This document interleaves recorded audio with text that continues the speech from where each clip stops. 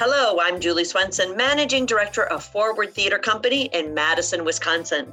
And I'm Mike Fisher, Milwaukee-based theater writer and dramaturg. I'm Jen Uphoff-Gray, founder and artistic director of Forward Theater Company. And this is Theater Forward, a twice-monthly conversation about theater from a local, regional, and national perspective. From Madison to Manhattan, we're excited to share insight into our own company while exploring issues surrounding theater in the Midwest and around the country. Welcome to episode 66 of Theater Forward. All right, good to Drive be that here. highway. Yes. So this week, we are going to talk about budgets. They are the most definitive expression of a company's values in my mind. Yet how often do we get to see them and understand them? They're also honestly really difficult to put together, even under quote unquote normal circumstances, which we are most certainly still not in. So in this conversation, we are just going to dive into all things budgetary.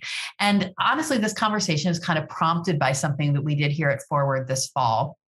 And credit where credit is due, inspired by Santa Cruz Shakespeare. So we have always aimed for budget transparency here at Forward. And in fact, as a sort of additional step, last year when we were creating an updated EDI and anti-racism plan, we committed to putting our full budget on our website for transparency. But then thanks to the often joys of theater Twitter, where I can find fabulous, exciting new practices from colleagues around the country, a dramaturg I know shared that Santa Cruz Shakespeare had put their operating budget into their playbill.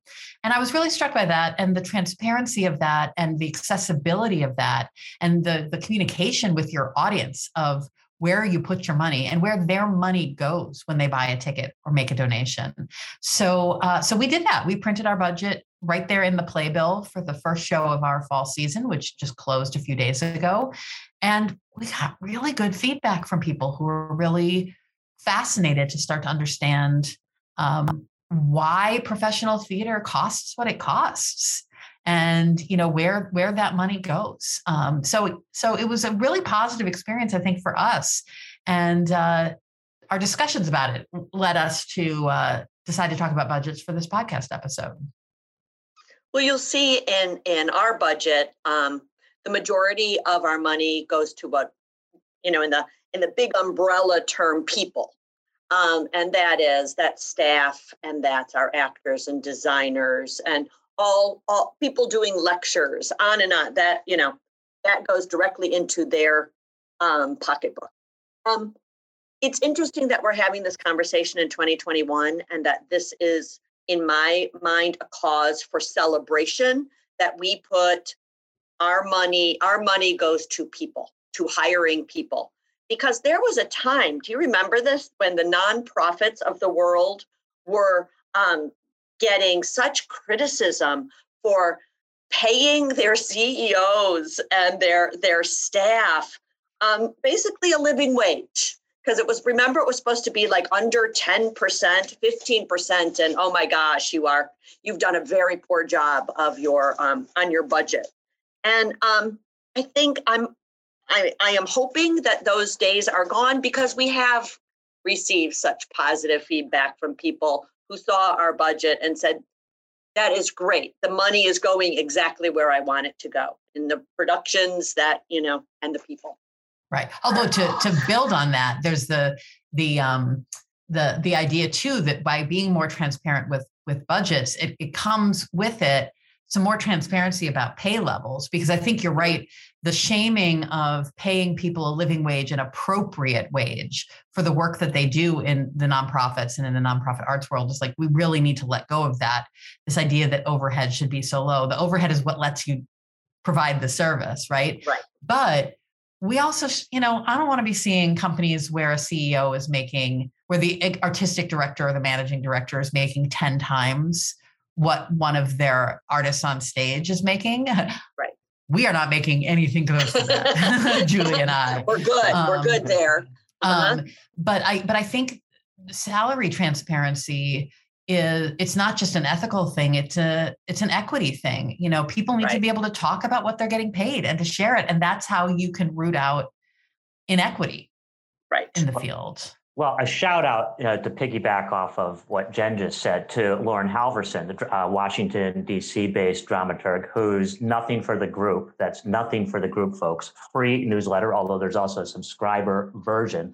You really should sign up for it. It's filled with fantastic theater news every week. And what she's, for at least the last couple of months now, maybe even longer, has started running a feature where she talks about the particular positions of theater companies, all of whom will remain nameless on this broadcast, who are not paying for a particular position the living wage of the city in which those people work. Which raises, that's a sort of shaming I'm 100% in favor of, because people should be paid at least the living wage.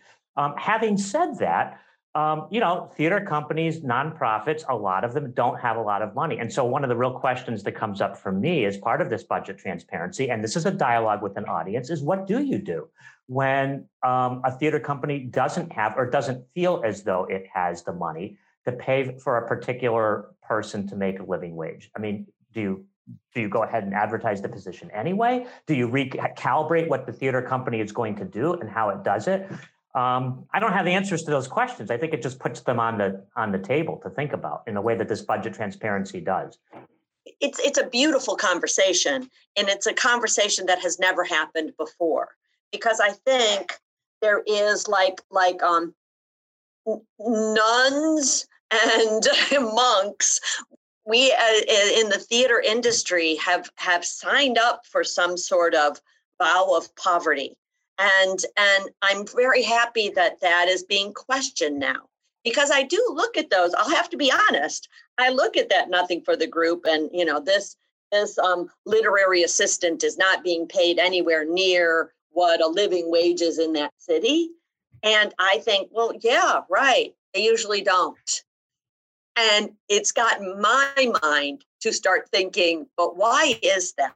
Why have we for so many years accepted that they don't get paid a living wage? And I think she is adding on to that conversation, and it's great to have. Why do we expect people in the theater industry and the performing arts and nonprofit to work for under a living wage in the community that they live in? Well, and to go back to your question, Mike, about whether it should or should not be allowable. This is one of those conversations where what we really need is nuance, which is not always right. An easy thing. But I do think context matters. Again, since the whole point of this conversation is about transparency. So when Forward Theater started, we're in our 13th season now. No, we weren't paying a living wage for our city in our first couple of seasons. We weren't. We were building something from nothing. And a lot of artists in our community wanted to help build something from nothing for the prospect of longer term employment. And what we were able to promise people is, this is what we've got now, and we promise wages go up the year after that, and they go up the year after that. And I think it was around our 5th season or so that we started paying what I would consider a living wage, and it's continued to go up from there. If we had to start our company with every single employee, carpenters, actors, staff, making a minimum of, say, $15 an hour, I don't know if we could have gotten the company completely off the ground. But if we had gotten past season 5 or 6 and weren't paying a living wage, then we haven't figured it out, and we should either change or stop. Honestly, in my opinion. And that's why I say nuance. If I were to see a company that's getting up off the ground and know they're not paying those rates, but there's a commitment for us, there's a swift trajectory upward planned, people can make the decision whether or not to take that work. But I do think a company that's been around a decade or 2 decades, or some of the ones getting called out by Nothing for the Group 5 decades, are still not paying a living wage. I'm with you. I think shaming is not inappropriate, because if you haven't figured out how to compensate people for their work by then, you're doing it wrong. Well, and what I love about, yes, that's exactly right. And again, I think in terms of engendering conversation, which is what Forward Publishing, its budget is all about, that allows you to have that conversation. So if artists are going to make the choice in years 2, 3, and 4 to work for less than a quote unquote living wage or to give back some of their time and talent. At least it's on the table what's going on, and everybody is in agreement, and there's a consensus built around it. This goes back to one of our very first podcasts where we talked about whether artists should work events, benefit events, for example, without being paid. And I think, again, and this is something that's been missing in the discussion in the last 2 years about that, it's not an either or. Sometimes yes, sometimes no, which is what I argued then. The important point is that there is an open and transparent conversation with the people whose time and talent is being asked of, that it's handled in a way where asymmetrical power relationships aren't used to keep them from getting work if they say no, where they're free to say no, and where you are having that kind of conversation. It also means, going back, since Julie brought up literary managers and dramaturgs of the world unite, we're always underpaid, but it forces you to ask a hard question. So for example, maybe a production can only afford an intimacy designer or a dramaturg for a particular show. It can pay one of them a living wage. It can't pay two. And then the discussion becomes, do we pay two people under minimum wage, under living wage? Or do you pay one person a living wage? And there you're being forced to make hard decisions, which are good for a company to think through about whether in a production of a Neil LaBute play, maybe it's more important to have an intimacy designer than a dramaturg. In a production like The Amateurs, which Forward will be launching soon, and yes, I am the dramaturg for that, so this is self-interested, but that's a play that's dealing with the medieval period in world history. Maybe in that one, having a dramaturg is more important than having an intimacy designer. And again, at least you can have the conversation.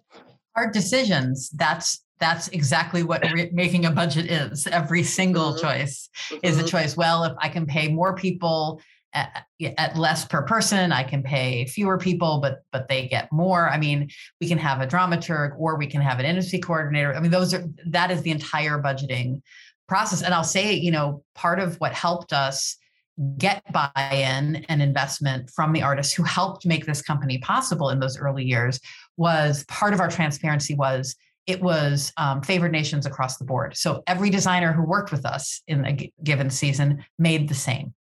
Every equity actor that worked with us, and that is still our policy. This is the sort of maximum that we can, responsibly budget in this season. Everyone's going to make the same. So you aren't looking around and going, that actor over there, my castmate, is worth more to the company than I am, or this company values scenic designers more than costume designers, or et cetera, et cetera. And there are definite downsides or complications to that policy. Some artists aren't able to work for us for what we can afford to pay, and that is completely understandable and not held against them. And we've gone back to people in subsequent seasons when our rates have gone up and been able to bring them in. But I also really appreciate it because it means that younger and oftentimes more diverse emerging talent comes in at a comparable living wage to the more established talent. And that feels really good to us. I get that it doesn't work for every company, but we've seen a lot of benefits in terms of building a real sense of community with our artists. In the development of the budget too, I wanted, since this is, a podcast for people who would love to start their own budgeting, we get input, Jen, you and I start that budget, but then every one of the staff members puts in numbers for their department, have a say in that, goes to, our board, our finance committee, our board, development committee. And so there are a lot of eyes on that budget. It's not one person determining where the resources are going and how much we expect resources to be. But there's a lot of input. And it's so daunting because like I said at the beginning, even in a best case, quote unquote, normal year, creating a budget for a nonprofit arts organization, it really is just creating your best guess, right? You're making your best guess of what you think things are going to cost and your best guess of what you're going to bring in from revenue sources. And sometimes some of those things are known, like you have a 3-year lease and you know what your office space is going to cost to the dollar every month you've got a lease. Other things are more unexpected and you have to kind of adjust on the fly. And so you create this budget and it's a best guess. And, you get better and better at it over the years. As you learn to anticipate the ebbs and flows of things, you can figure out, what, the landlord, they've been really consistent. They go up 3% a year. Great. So we're going to guess it's going to go up 3% next year.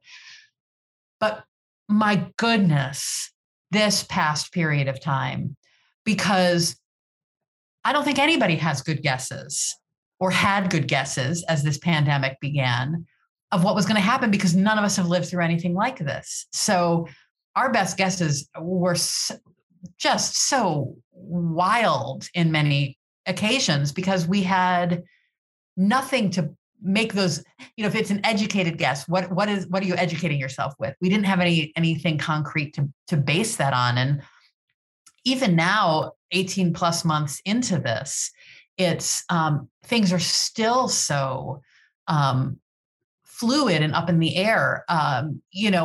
Do we need to continue testing, as part of our equity contracts? A few months ago, the answer was no.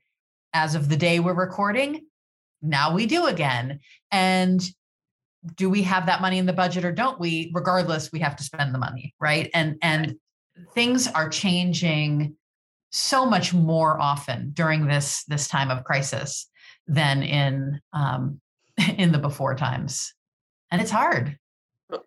Our producer for this podcast is also our director of marketing. And to do a budget to figure out what ticket sales will be coming out of this last season, and also with masks and vaccinations, and I don't know. I don't know that I've ever responsibly guessed as much as we did with those ticket numbers.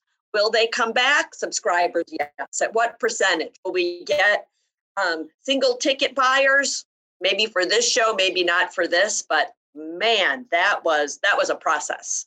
And nobody can be held to those numbers this year because they were educated guesses as best we could at that time. That raises a related issue, Julie. And maybe this is a place where Forward and other companies will go in the future in terms of what we're publishing in programs or transparency.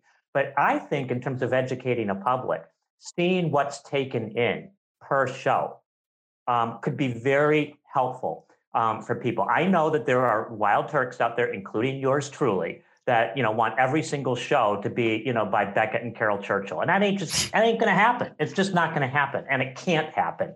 But helping people understand and educating a public about the really difficult challenges that go into making a season and why it has to be balanced in some of the ways it is. I mean, certainly for me being a part of the Forward family in the last 3 years, that has been educative process in terms of seeing how that works. Why might a company to choose a really fantastic play that is easily sort of thrown up there as just an old chestnut, like Steel Magnolias, being done both in Chicago and at Milwaukee Rep this year? I think it's a fantastic play. I can hardly wait to see both of those productions. But there are people who will say, well, but that's been there, done that. Why can't we choose something less sentimental and more adventuresome? Well, maybe we need a balance. And seeing those numbers might help people understand that, so that when they're just going off on, why, this company didn't do this show or that show or isn't doing more of whatever, they're making a decision which is informed by the real challenges that people like you, Jen,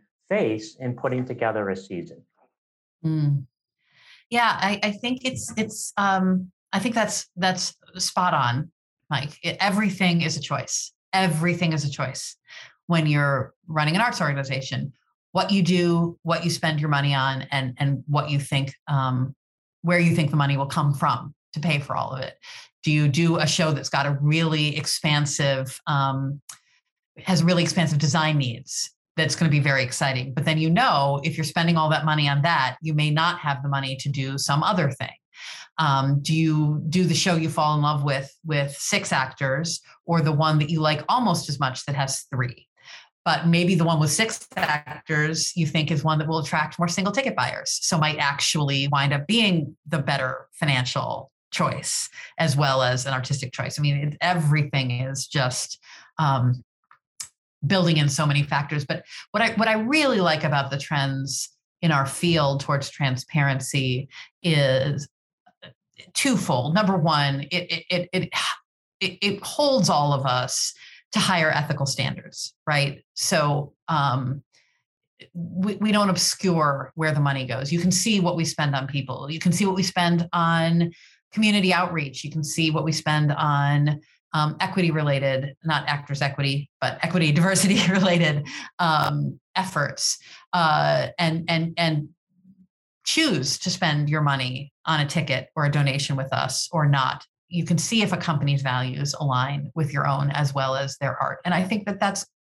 positive development. I think that in all things, we should be educated about the power of our dollar and voting with our dollars, right? So that's really important. But it's also, it empowers artists. It empowers artists to know their worth when they can know what other people are getting paid, whether at a particular organization or industry wide. And, this conversation, of course, makes me think about Karen Olivo and Eden Espinosa's organization, AFFECT, Artists for Economic Transparency, that they started during 2020 and is still going. Listeners to this podcast know that Karen is a friend of the pod, so to speak, and a member of our Forward Theater artistic community.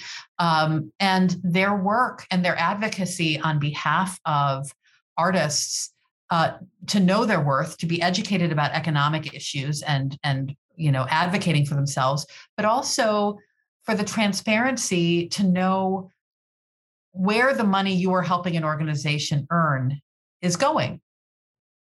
And that too is important and powerful tool for artists. And for anyone who doesn't know anything about AFFECT, it's AFECT.org.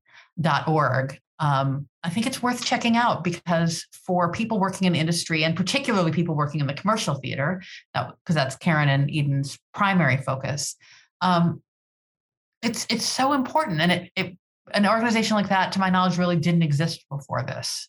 And I think it's a really important step. Sort of related to that, Jen, and this is another sort of admittedly touchy and difficult area, but it's one where I think Forward has again been fairly forward. One of the demands of We See You, White American Theater, is that you know where the board members in an organization work or where they come from, to get a better sense of where the money is coming from that helps support a theater and to help places make intelligent choices. I mean, there may be, some people may feel, I'm not saying this is right or wrong, that if a board member comes from, XYZ corporation that, runs a zillion sweatshops in Asia, maybe they don't want to be supporting a theater that's getting some of its money from a person that works for that corporation. Again, it's all about having a conversation. Different people are going to land on that in different places, but why not know where a place's money is coming from? I mean, I think that's it's a fair thing, even though we recognize that in a capitalist world, people don't always get a choice about where they work or how they're able to make contributions. I mean, all of us are conflicted and compromised. Yeah, I think as long as we all can extend grace to artists and arts organizations to make the choices that they make, and then we can make our own choices. Back in the day when it seemed like every arts organization in America was funded by Philip Morris, and you could take issue with companies, right? And you could take issue with companies that took that money, but you can also acknowledge for the ones that did, that may be what allowed them to employ artists and create work. And so it's complicated. And I think it's important that we extend that grace to our colleagues and to the artists and everyone making those decisions. But more transparency, I think, is just an inherently better thing than less.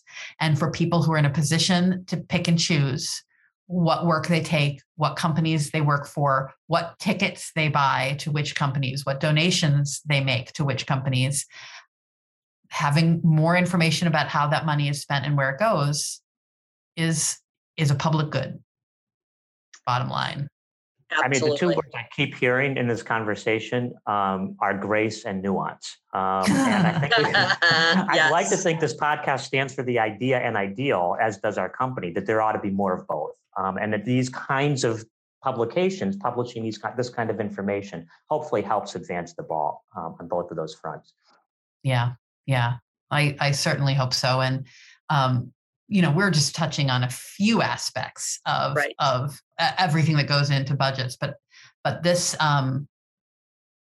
this part of the conversation, I think, is really timely and connected to a lot of other conversations happening in the field right now, and it feels really good to talk transparently about it. And I have a feeling we'll come back to future podcasts on the topic of budgeting and where the money goes, but I think this can be it for this particular episode of Theater Forward. I will say that's it for today. It's a conversation about theater in Wisconsin, the Midwest, and America. Thank you so much for joining us. I'm Jen Uphoff-Gray. I'm Julie Swenson. And I'm Mike Fisher. Our podcast is produced by the hardworking, can never be paid enough for his good work, Scott Hayden. And you can follow us and share your thoughts, please, on Facebook or on Twitter. I'm tongue-tied because I'm thinking about how always, people, theater is spelled with an E-R. And if you enjoy this podcast, don't forget to subscribe to us on Apple Podcasts or wherever you might tune in. And please leave a comment. We'd love to hear from you. We are so grateful to have you listening, and we will be back soon for another Theater Forward conversation.